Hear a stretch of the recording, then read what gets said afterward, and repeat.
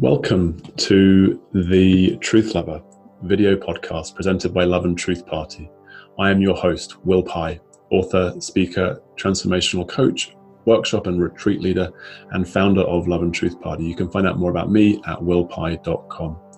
Love and Truth Party is a self-organizing, self-replicating community and movement of love and awakening, a wisdom school facilitating health, healing, and happiness. You can find out more about us and join our mailing list at loveandtruthparty.org.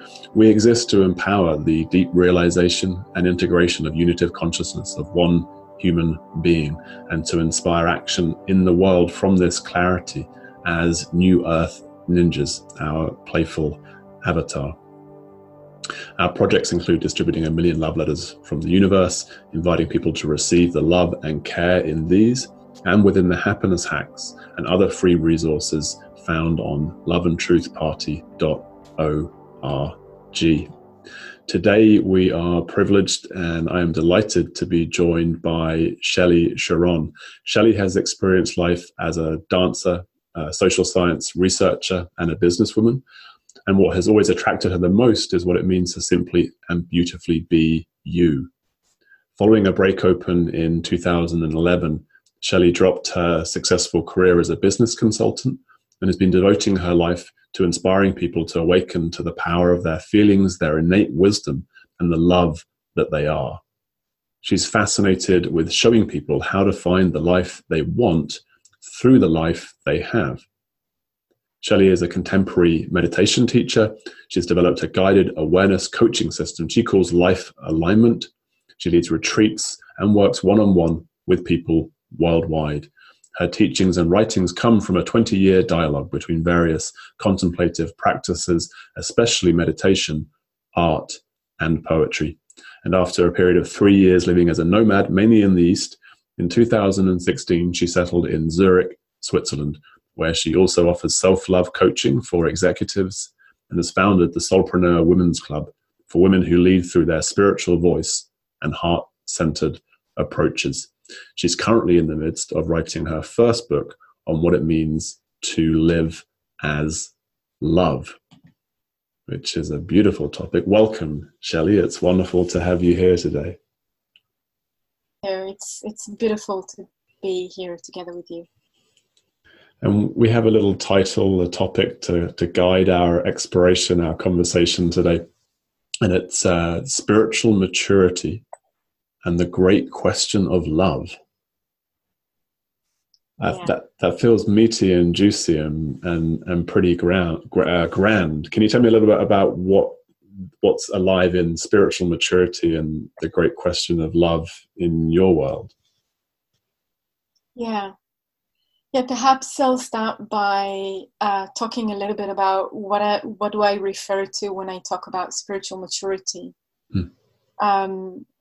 We go through different kinds of maturities in life.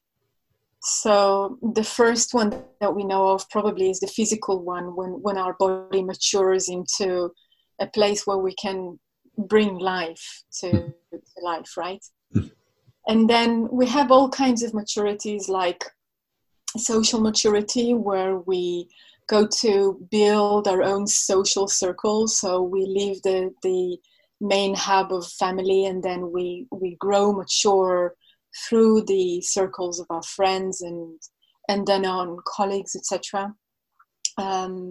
We go through a financial, or what I call creative maturity, which is the process where we try to find a way in life to make a living out of what we are, what we're talented in, what we are called for, what we're attracted to. And then we go into intimacy maturity, which is where we establish some form of intimacy. I don't want necessarily to exclude that into a partnership intimacy, but this is where most of us tend to lean into. So, partnerships or raising our own families as well. And for most people, this is where it stops. And for some people, this is where it starts. It's like, oh, there is more to life than this. And this is where we would call it a spiritual life, right? The kind of the horizon beyond the financials, the creatives, the colleagues, the friends, to create what I call intimacy with life itself, or to find ourselves belonging to life rather than to a particular group of people. So spiritual maturity is where we really enter this sphere in life that we understand that there is so much more to unfold in our lives, and we are able to develop a space that is not segmented around fields of life, but it's much more inclusive. So that would somehow be a framework of words to articulate what do I refer to in spiritual maturity. What I'm hearing in that is that this is something that could occur at different ages for different people. I think there's maybe a commonality towards later in life. I know in Eastern Enlightenment traditions, that's often the view, right? That you get to 50, 60, 70, and that's when you start to get into spirituality. But I'm wondering for you, is there a bit more of a fluidity around when someone starts to blossom into spiritual maturity? Yeah, I think you're right that perhaps for the majority of us, let's say that there is more viable and available energy that flows through one type of maturity rather than other. And this is, for each of us, it will be different. So for most of us, we will have more energy channeled into physical maturity and social maturity and so on. But that doesn't mean that spiritual maturity doesn't start at the age of 5 or in your first day of life. But there will be more viable and available energy to flow and be channeled through that stream of maturity at a later age, when we are, not so worried about how to make a living, or we're not so worried about where we're going to live, and all these kind of, fundamental building blocks of making a life, which we cannot ignore. Our material and physical life demands some kind of attention. So I've heard this beautiful story in one of Tara Brach's talks of a mother who was tucking her little girl to bed. And there was some kind of a conflict between the two of them, and the girl was crying, and she said, okay, one last story, and then, you go to bed. And then at the end, the daughter was kind of like still, slipping with tears, and she says to her mother, okay, mommy, I forgive you. And the mother asks, excuse me, curious, do you know what forgiveness is? And the little girl says, yes, it's when you're wrong and I'm tired of being mad and I want to go to sleep so my heart can be calm, and my heart won't have a tummy ache.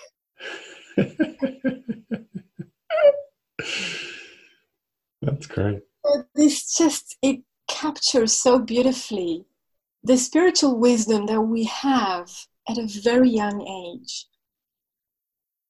Spiritual maturity, and maybe this is a comment that is really worth mentioning, it doesn't mean that there is a right or wrong path.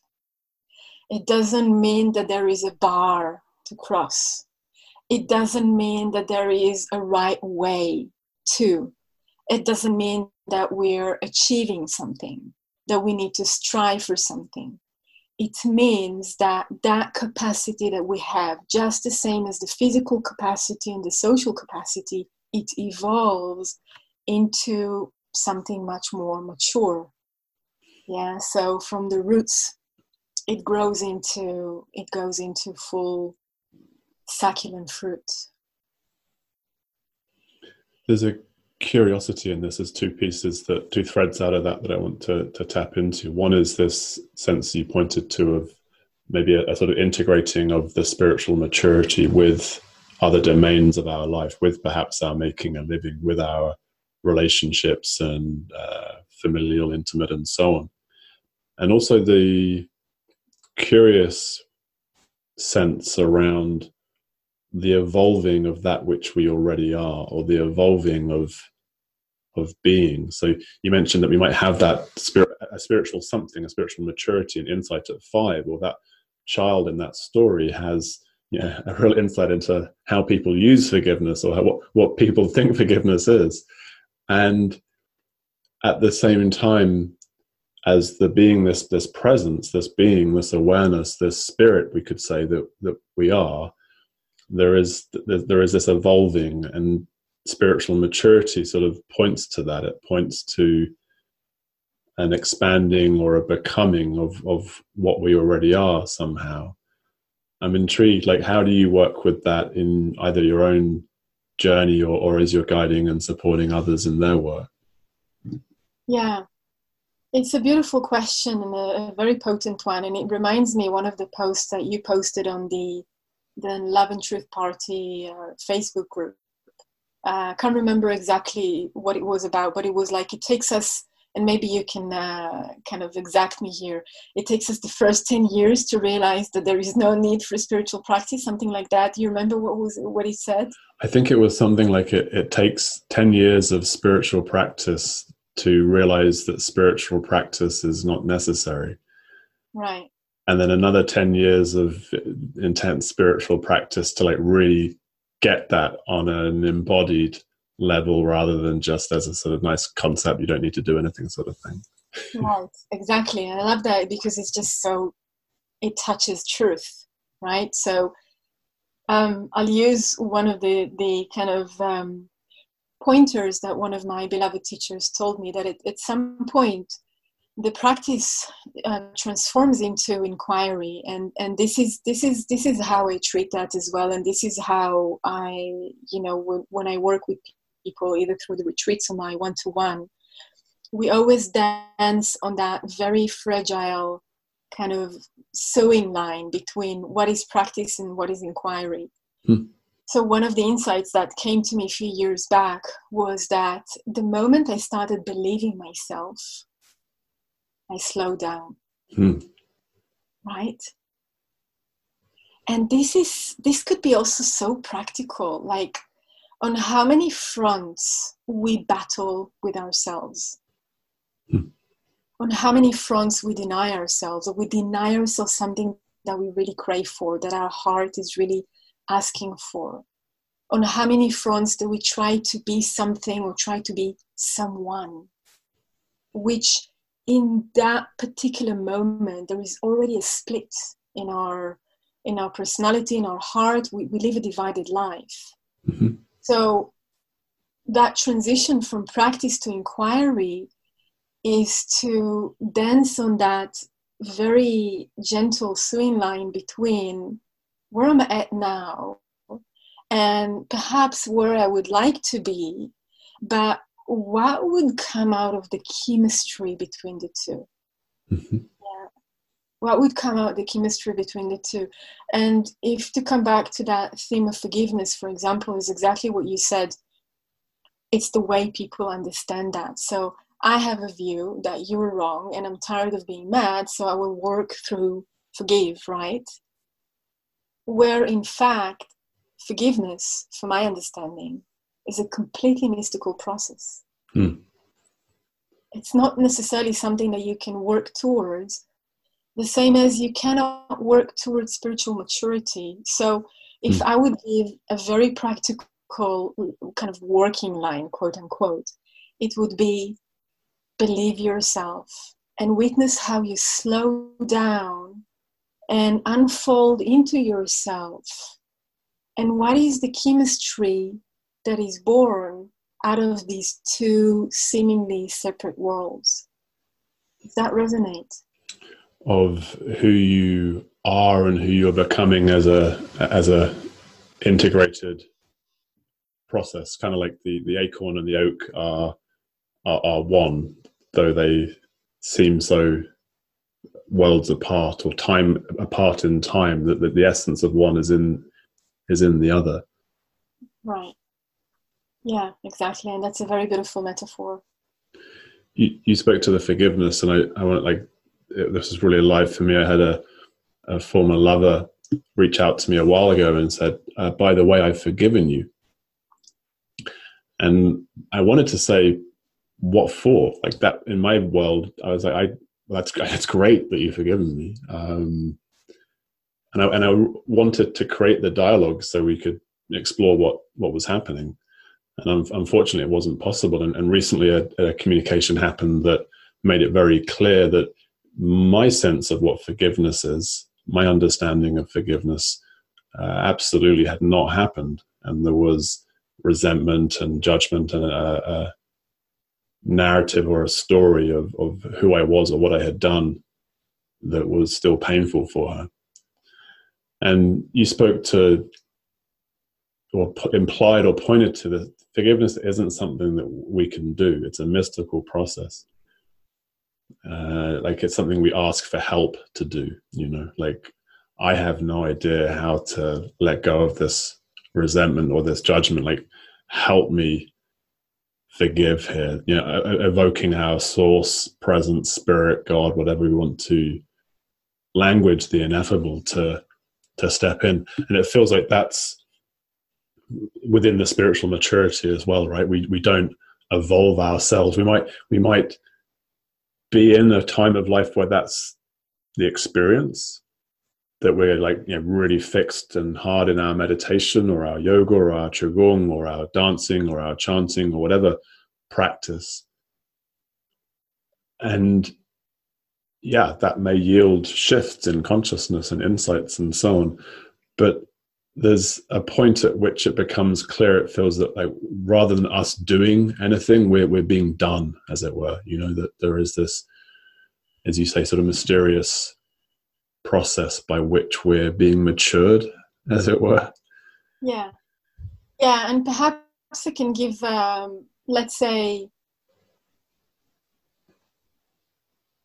like what I see in front of my eyes is kind of like, a big painting where I can only take my brush and put, one or two dots of colors to kind of accentuate something. So I might try and accentuate that something around forgiveness that is part of spiritual maturity, because I know that forgiveness can be a very tough and painful subject. When there is extreme situations in life like trauma and abuse and betrayal, and we don't want to underestimate the gravity of the desire to be able to forgive in order to move on. And so one of my private life alignment clients, she was accompanying her dying father, and she had a very tough childhood with him, who's been very, very rigid, and she loved him. She lost her mother at a very young age, so he was all she had left. She's a single child as well. So, that theme of forgiveness was very alive for her. Not to mention that as life likes to play with us, everything was falling apart to her at the same time. Her, marriage and her child got kind of severely sick. Everything seemed to be falling apart. So when we bring the theme of forgiveness in these kind of occasions, we do want to also bring compassion in the way that we relate to it. Mm-hmm. One of the aspects that we worked on is to try and bring awareness to what doesn't feel complete in that relationship. So completion is one of the aspects or one of the dimensions that would lead us eventually towards forgiveness. What doesn't feel complete? Because forgiveness is that desire for completion, right? So we can also have the desire to get rid of the suffering and the hurt, but it has a very genuine, that spiritual wisdom that we see at the age of 3 or 4 or 5, that forgiveness is really a crucial part of life, not because the other is wrong and I'm right, but because there is something incomplete in that relationship. Mm-hmm. And the incompletion cannot be embodied or understood even through the beautiful mind that we have, through dividing the relationship to right and wrong, should and shouldn't. He did. I did. Yeah. Yeah, exactly. A sense of completion is something that we can insight into through bringing more awareness to the dynamics of a relationship. Which sounds like a perfect segue into the second part of our topic, right? Not to close that one off, but to broaden the field, the great question of love. I like how you have posited that, the great question of love. I mean, it is such, we were talking earlier before we jumped into the recording about language, and love is right up there with enlightenment or God. It's such, has so many different meanings for so many different people, and it feels like, in a sense of love with a capital L and spiritual maturity, what we're touching on here, like creating completion in relating, in relationship, is the discovery, perhaps, or the restoration, or the evoking of love, the evoking of the deeper truth that exists in apparent relationships between separate people. Yeah, and I think I can also pull that thread of completion into that conversation as well. And I'll perhaps push myself into a challenge here when I'm going to actually bring that theme of unconditional love, which is the final chapter of my book about love with that capital L. I think that our general understanding of unconditional love, or our desire to feel that kind of complete love, says the following: I can always love and feel loved in any kind of circumstances. The painful and hurtful circumstances of life will not eat up from my capacity to bring love. And we all know that this is a very romantic concept that is absolutely impossible to practice. What I would see as an unconditional love is that embracing that as long as we are in life, we are not complete, and we will never be complete. Because as soon as we arrive to some kind of an insight, some kind of understanding, there's a whole new world of inquiry that opens up to us, right? And each time we step into that world, we feel that we're being driven or motivated by that, what I would call divine desire to look for that completion. And as we've reached some kind of sense of completion, it keeps on unfolding and unfolding. So the unconditional love that I understand, that great question of love, is that love is much more than a verb. It's not about the loving and being loved. It's not necessarily just the thought process that transforms into an action. But it's an existence. An existence always moves, always shifts, always opens up, always cracks and breaks open. It always, and it always leaves as a question, not as an answer.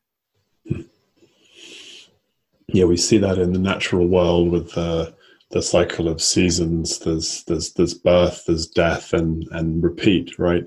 And the universe we know now is expanding exponentially. It's ever becoming more than what it is. So it feels pertinent to look out to those macro cosmic perspectives and recognize, as you're pointing, that the spiritual maturity isn't the end point. There's no end point. Every insight is like a computer game. You complete one stage or one level and it's like, yeah, I'm done. But then it's like on to the next one, on to the next process the next game.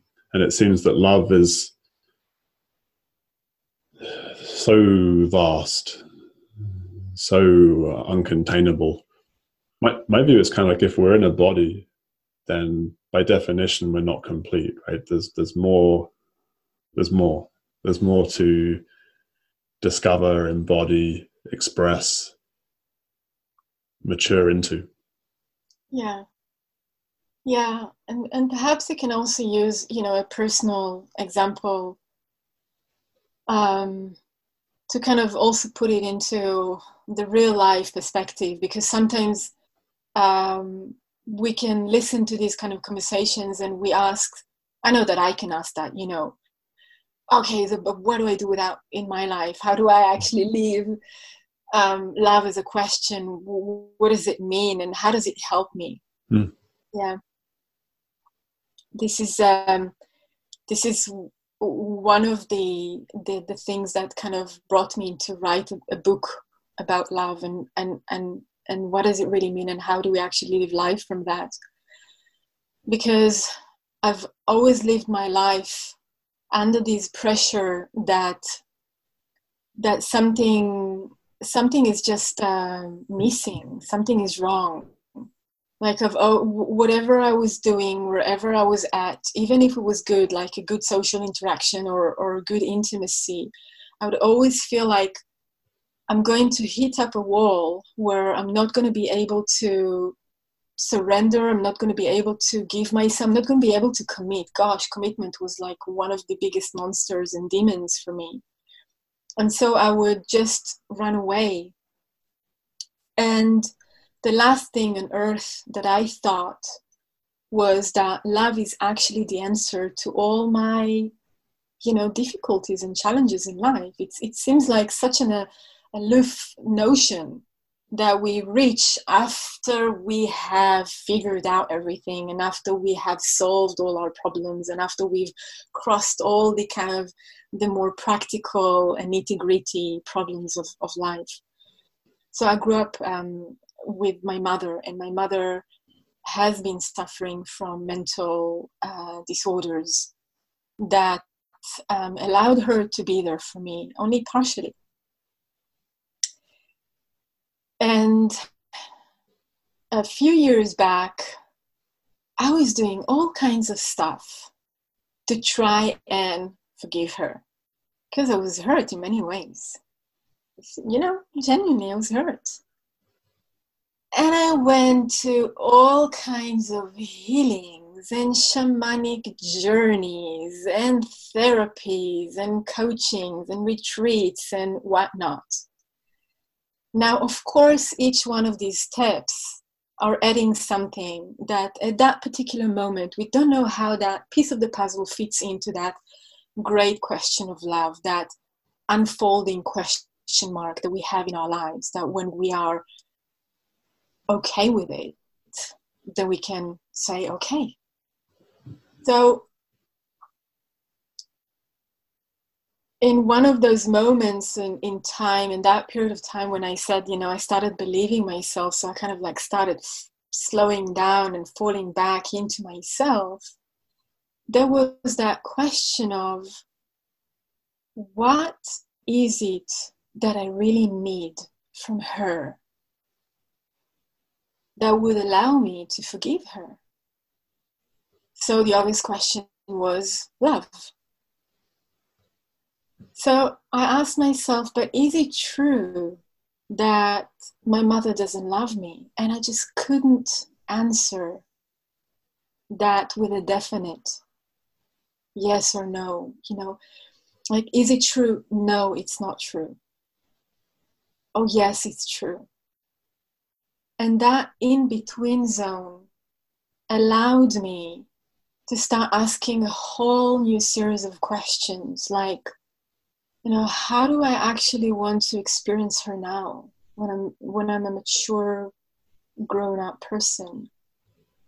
How can I experience that love in that in-between zone, rather than a personal love that she gives to me and I give to her?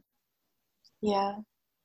How can I open up to the potential that if, I just wrote about it this morning, that these senses or feelings of being abandoned that we all deal with to, smaller or greater extent, we all deal with, and it is triggered in different kind of situations.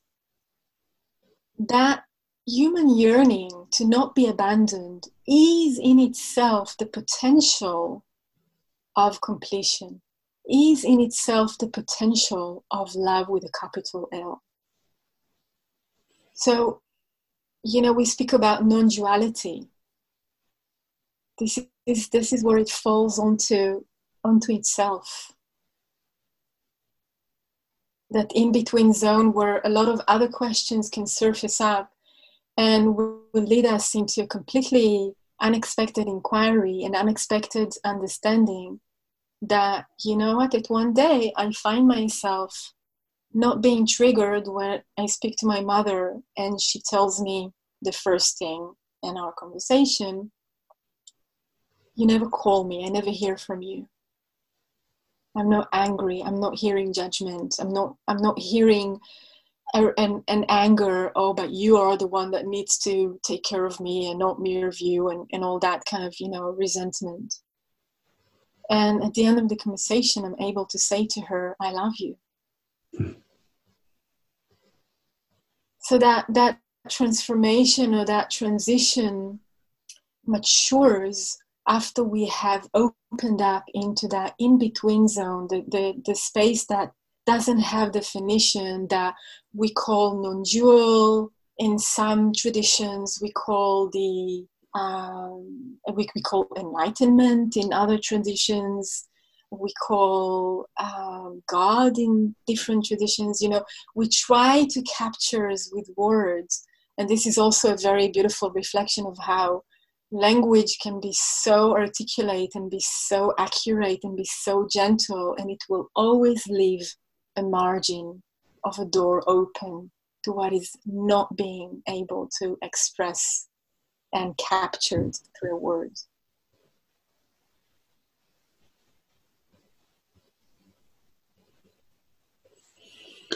It's a mystery of the speaking and the writing and the communicating, that words are inherently incomplete. And what I feel and sense in what you're pointing to is the deeper listening for the space between the words, as it were, or the energy behind the words, or the emotion or the sensation that's coming with the words. And also something of like that metaphor we were touching on, the oak tree and the acorn. It's not that much of a stretch to imagine that love plays a key role in that. The oak tree's love of becoming the acorn's love of becoming the oak tree, or the oak tree's love for the acorn that it was. That movement of evolution, that movement towards the sun, and the rejection and abandonment piece. I think that's interesting that you're saying that, if I'm hearing you correctly, there's something in that. There's a seed in that is its own fulfillment, as it were. There is something in the rejection that's universal, right? We're all born, we're all expelled from the womb, and experience just really varying degrees of trauma, hardship, suffering in our childhoods, rather than some do and some don't. And I think there's something really deep for me in that, pointing that in the rejection or the abandonment, or the fear of rejection or the fear of abandonment, that there's something sacred. There is there is love.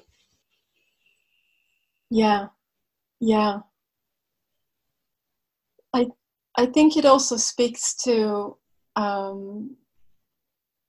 our human desire to be defined.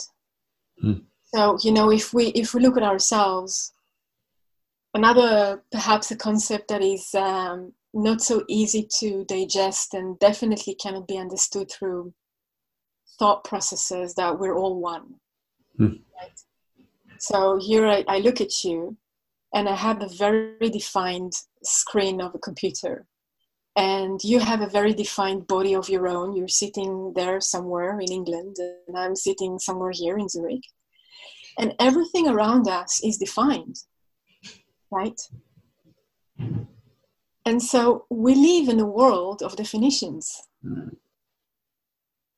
At the same time, our inner life is not defined. Hmm. It's not defined, and spiritual life is not defined. So if we said that we try to point to some concepts or some pointers through the words of enlightenment, or through the words of non-duality, or through the word of God, or even through the word of love, it is that craving to have some definition where we would feel belong. Hmm. Feel safe, perhaps, on some sort of safe ground. Yeah. If I'm defined, if I know where I'm at, if I know where I stand, if I know what my definition is, then yes, I'm safe, I'm secure, and I also have a sense of belonging. I know where I belong to. Like we spoke earlier, I'm here in Zurich, and I'm constantly struggling and trying to find a definition for what I do. And I've played with a spiritual teacher and a therapist and a coach and a healer and whatnot. And I'm never, ever satisfied with any of these definitions. And I know I'm being scorned completely now, by all the marketing experts. I may not do any justice to the service that I provide. But I think, and I can see you smile, because I think so many of us can resonate with that so deeply. Absolutely. That on one hand, the contradiction of life that we live, that I'm pointing to, that on the one hand, there is a need to define. So we know where we're at. Am I north, south? I'm loved, I'm not loved. I'm this, I'm that, I'm after, I'm before. And the absoluteness of life that is always evolving, always changing, always decomposing and becoming something new. And that contradiction is one of the most beautiful contradictions of life, that living that, actual living that in everyday life is what I would call an inquiry of love. And notice I didn't say practice of love. It's an inquiry of love, right? There was something else that I wanted to say about that. Yeah, we started talking earlier about how language captures perception, right? And those very words are interesting, right? Captures. Yeah. Something in the word captures. And in our language that we're using now, at least, I know you speak Hebrew and some German. Yeah.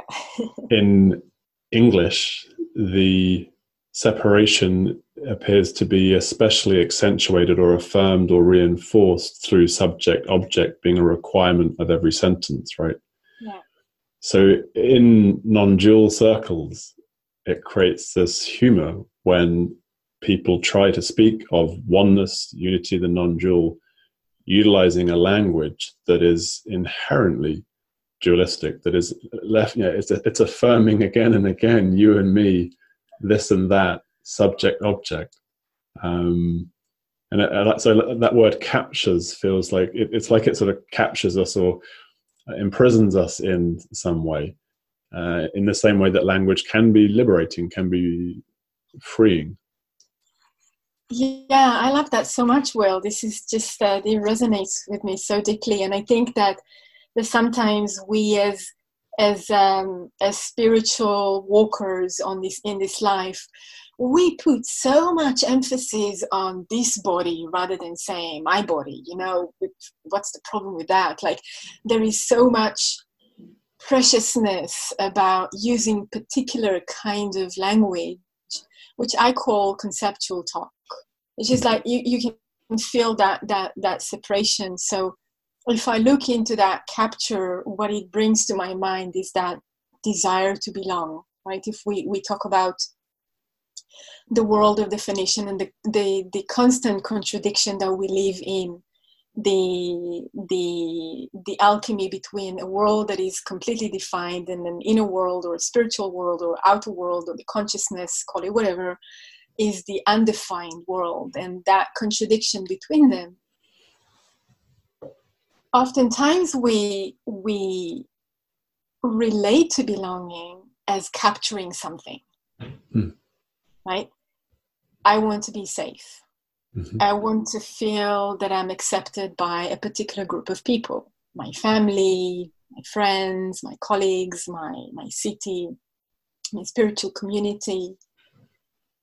I say that kind of perspective of belonging, which is a captured belonging, to my understanding, is actually what we're looking for is a guardianship, not belonging. It's like something, like entity or someone, a person, that will spread their wings over me and give me that sense that I'm always understood and I always have a space and I'm never going to be lost and things will fall into place. That kind of promise, right? That we wanted from mummy or daddy and of course never got in the completeness that we desired it. Right. Where I find the inquiry into belonging to life much more fascinating and rewarding, much more fulfilling. Like, what is it that I belong to that is actually not wrapping me with big, white, beautiful, angelic wings and defines my space, but rather draws me into something that is bigger than I am. Yeah, there's a beautiful imagery in that. They're being contained and they're being expanded, and it feels like that's very much the energetic of the great question of love, the spiritual maturity, the evolving, the expanding, the being more being. This language fails me. Belonging to the nothingness, belonging to the not knowing. There's a curious way that seems to be possible, to belong to the undefined. Yeah, and I see that the gesture that you do with your hands, that really reminds me the pumping heart, the pulsating heart.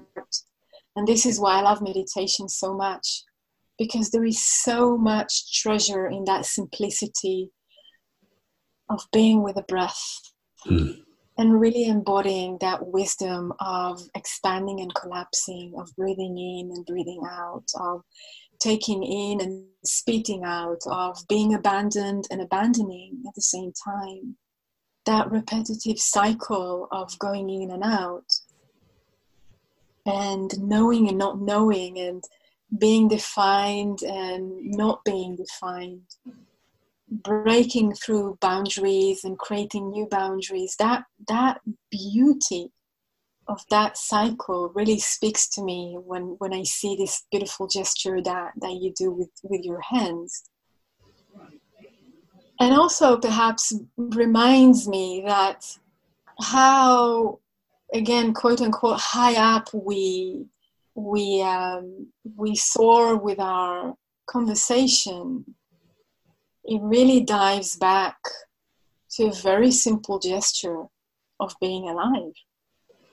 I posted this wonderful Hafiz quote that feels resonant with this. The simple, I forget the words, it's on my Facebook wall if you want to have a look later, and it's something like just this: stopping, resting, just being here, alive.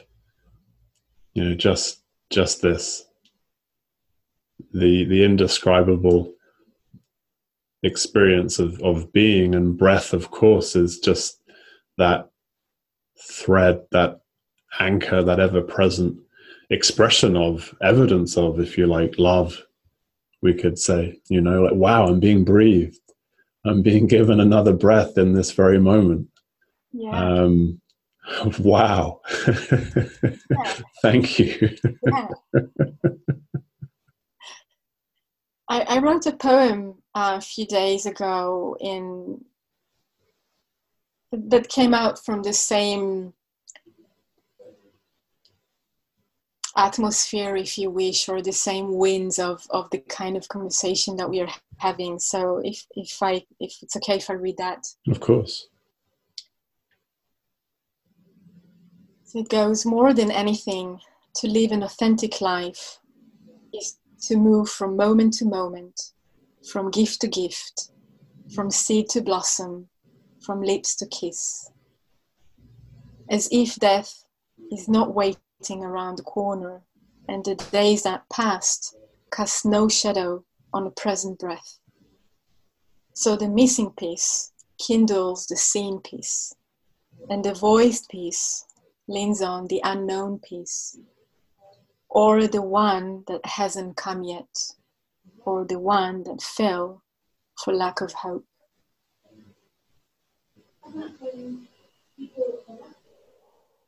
It's beautiful.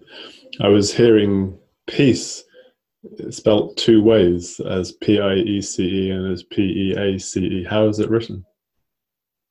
Yeah, well, it's written as IE, but when I so again, this is, this definition. One of the things that I sometimes do is that I kind of like a play with the way that I pronounce the words that are written. That doesn't allow me that gentle differences, that you can take it as you want, or as your ear is receptive to it at particular time. When you listen to that I can't really do that in writing, and that these two different dimensions allow me that play. Yeah, I love that. It's like in visual art, of course, this phrase, the beauty is in the eye of the beholder, and the interpretation is true so far as it is true for the subjectivity of the experiencer. If the Mona Lisa is smiling for you, then she's smiling for you. Exactly. If she's got an enigmatic or maybe sad look for you, then that's true also. Yeah. One of the creative projects that I'm engaged with now, and I'm aiming to kind of launch it around November, so towards the end of the year, is a space I call Meditate with Me, which doesn't refer to the me, this moi that sits here, that's called Shelley, but it's more like an open invitation. And I'm working with a creative photographer to capture not the pose of meditation, but what happens behind the scene. So I'm choosing kind of like 5 main qualities that I feel that meditation actually is facilitating for us in life, which are creativity and courage and passion and qualities that are, let's say, a little bit less austere and clinical than the one that we normally have in the image of the meditator, this kind of, the eyes closed on the peak of the mountain in Nepal and so on. The transcendent, the empty, the still, and so on. Yeah, that doesn't want, the one that doesn't, is not being touched by life suffering and shame and anger and frustration, and is not being, that his or her love is untouchable and unbreakable and so on. And we know that there is just so much movement inside. So the idea is to capture through movement and photography that inner movement that is embodied in that contained, still posture of meditation. Which that doesn't have to be embodied through sitting down to meditation, but that moment or gesture or quality of meditation are those moments where there is an intimacy with what is, just like now. We don't have to sit with our eyes closed and refrain from getting in dirty in life.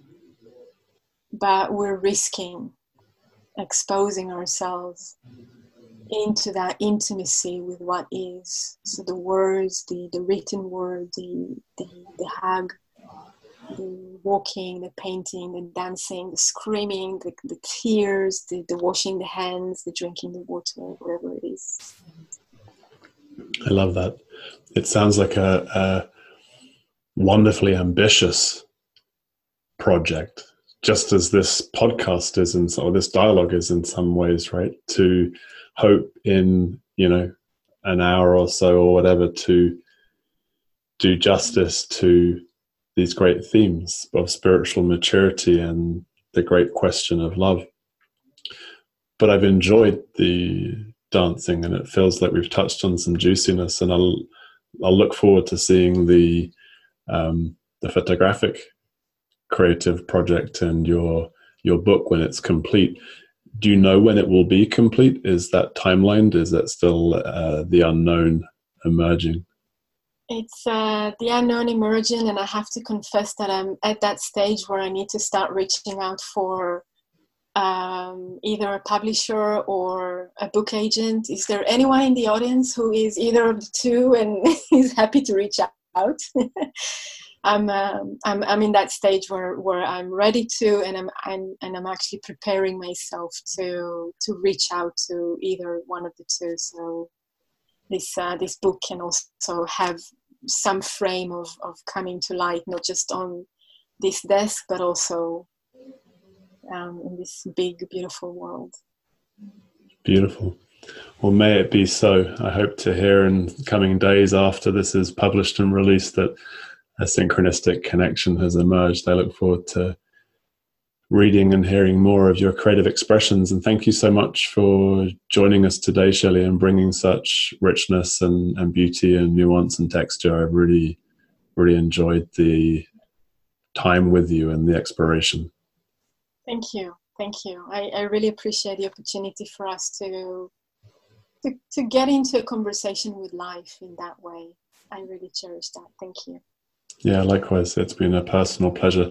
This is one of the ways that I catch up with my friends around the world these days, it seems, is like, let's have a great chat and we'll record it and we'll call it a podcast. For everyone who would like to get in contact with you, of course, I'll be able to find your website and details in the show notes. And yeah, thank you again, Shelley, for being with us. It's been a joy and a pleasure. Thank you. And thank you to our viewers and our listeners as well for joining us on this edition of The Truth Lover. You can visit loveandtruthparty.org to find more beautiful guests such as Shelley today, to download or order love letters, to register for our newsletter, connect on social media, and even consider a financial gift at loveandtruthparty.org. Thank you to all our existing supporters and contributors. Together we are creating kind, conscious, and courageous human community.